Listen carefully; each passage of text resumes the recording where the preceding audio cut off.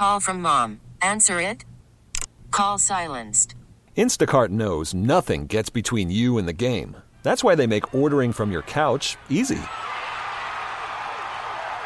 Stock up today and get all your groceries for the week delivered in as fast as 30 minutes without missing a minute of the game.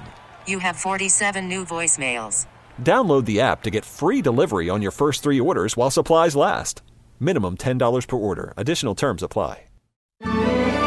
All news, all the time. This is 1010 Wins. You give us 22 minutes, we'll give you the world. Good afternoon. This is the 1010 Wins News Flash for Thursday, August the 8th, 2019. I'm Larry Mullins, and here's what's happening today. A police officer shot in Irvington, New Jersey today. Authorities say the injuries aren't life-threatening. A suspect is in custody. This happened about 11:30 this morning on Myrtle Avenue. Cops on the Upper East looking for a suspect now in the rape of a 19-year-old on Sunday evening. Police say the victim was first approached by the attacker who tried to talk to her as she left the 96th Street subway station. She ignored him. He followed her, though, grabbed her, and pulled her into an area near 95th and 3rd that wasn't visible to passersby. Police say that's where the rape happened. She was hospitalized in stable condition. You can see video of that suspect on our website at 1010wins.com.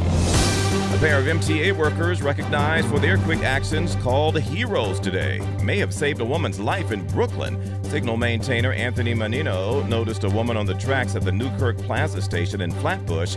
He flagged the operator of an incoming queue who pulled the emergency brake just in time. We're talking 3 feet in front of the woman.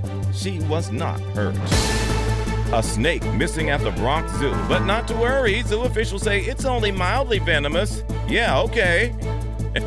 Mildly venomous. The 3.5-foot mangrove snake was first reported missing Tuesday night. Mangroves aren't dangerous to people, it says here, and zoo officials say they're confident it's still somewhere inside the Jungle World exhibit. So guess what exhibit I won't be attending here at the zoo.